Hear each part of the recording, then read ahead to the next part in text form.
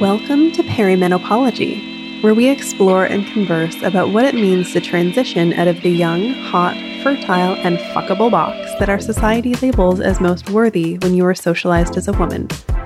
Around here, we are all about body literacy and talking about the topics that society tells us are unimportant or inappropriate. I'm Michelle Kapler, reproductive acupuncturist, Chinese medicine practitioner, and master feminist confidence coach, and you've got episode 4.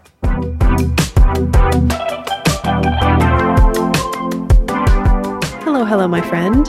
Thank you so much for joining me for another episode of Perimenopology. Today, I'm releasing the first episode of the Hormone Highlight series. This series of quick and easily digestible episodes is meant to support all of my listeners in developing a deeper understanding of exactly what's going on with their bodies and what they can expect in the future. Because here at Perimenopology, we deeply believe in body literacy as a number one priority.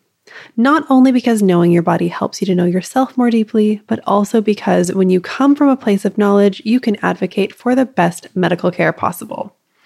If you are finding me at a later time than this episode is released, or you're simply reviewing the episodes, you can find them all by searching for all of the titles that say Hormone Highlight, or you can scroll through the podcast feed to find them. They're all labeled with this title so you can find them easily. So today we're going to talk about progesterone. I'm going to be answering the following questions. What is progesterone for? What role does it play in the body? What signs and symptoms might indicate that progesterone is out of normal range? And what options there are for treating symptoms of progesterone imbalance during perimenopause and beyond. And before we get started, I want to give my usual disclaimer that this podcast is for informational and educational purposes only, is not intended to provide medical diagnosis or treatment, should not be substituted for consultation with or treatment from a qualified medical care provider, and does not indicate the formation of a patient-provider relationship. So, what is progesterone for?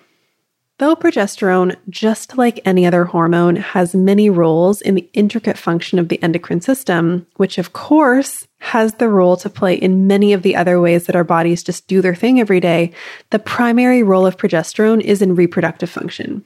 That is, it supports the body in preparing for, creating, and maintaining a pregnancy, especially in the first trimester. Progesterone also plays a big and important role in regulating the menstrual cycle. To give you a quick overview of how progesterone works in a given menstrual cycle during the years that someone has a menstrual cycle, I'll just summarize it here. Everything starts in the pituitary gland, which is located in the brain. This gland creates FSH, or follicle-stimulating hormone, and LH, or luteinizing hormone. These two hormones cause an egg to grow and be released from an ovary each month. This egg grows in a little sac called a follicle. When this follicle is developing, the hormones estrogen and progesterone are produced, and these hormones thicken the lining of the uterus. Once the egg has been released from the follicle, which is commonly known as ovulation, progesterone levels rise to help maintain and nourish a pregnancy that has occurred.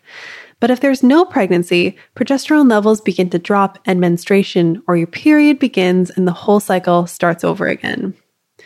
If a pregnancy does occur, progesterone begins to be produced by the placenta and the levels remain elevated throughout the pregnancy. Progesterone also plays a role in the growth of the milk-producing glands that will help you to chest feed or body feed your baby once you have it. This is the main role of progesterone, but as with any hormone, it is part of an intricate balance of the endocrine system. That is, your network of hormones that go through your body. So it has secondary roles to play as well. Progesterone also influences these few things like mood, sleep, menstrual function, so when you bleed and how much you bleed, and your libido or sex drive. So what happens with progesterone in perimenopause, and how do we know if something is up? When somebody is in perimenopause, they will typically see a decline in progesterone production. That is, the levels of progesterone are lower and lower. And to give you an idea of where things are going, folks who are postmenopausal, that is, they've finished their period and don't get a period anymore, they don't typically experience fluctuations or production of progesterone at levels that are high enough to cause changes in your body. So if somebody knows that they are not pregnant, symptoms of low progesterone production can include low libido, hot flushes, migraines or headaches, depression or anxiety or other mood changes, sleep difficulties, menstrual cycle irregularities such as spotting before your period or between periods, or an absence of a period altogether, which can usually indicate that you're not ovulating. Now, I want to take the opportunity to mention my usual caveat when doing episodes like these, which is that all bodies are different. Some folks will experience all of these symptoms, some will have a combination of a few of them, and some will experience none at all. A person's symptom picture may also change over time or from cycle to cycle. And as I always say, comparisons are odious. If a friend or family member or person in your life is experiencing symptoms that are the same as yours or different than yours, it doesn't mean anything about you or your unique and individual body.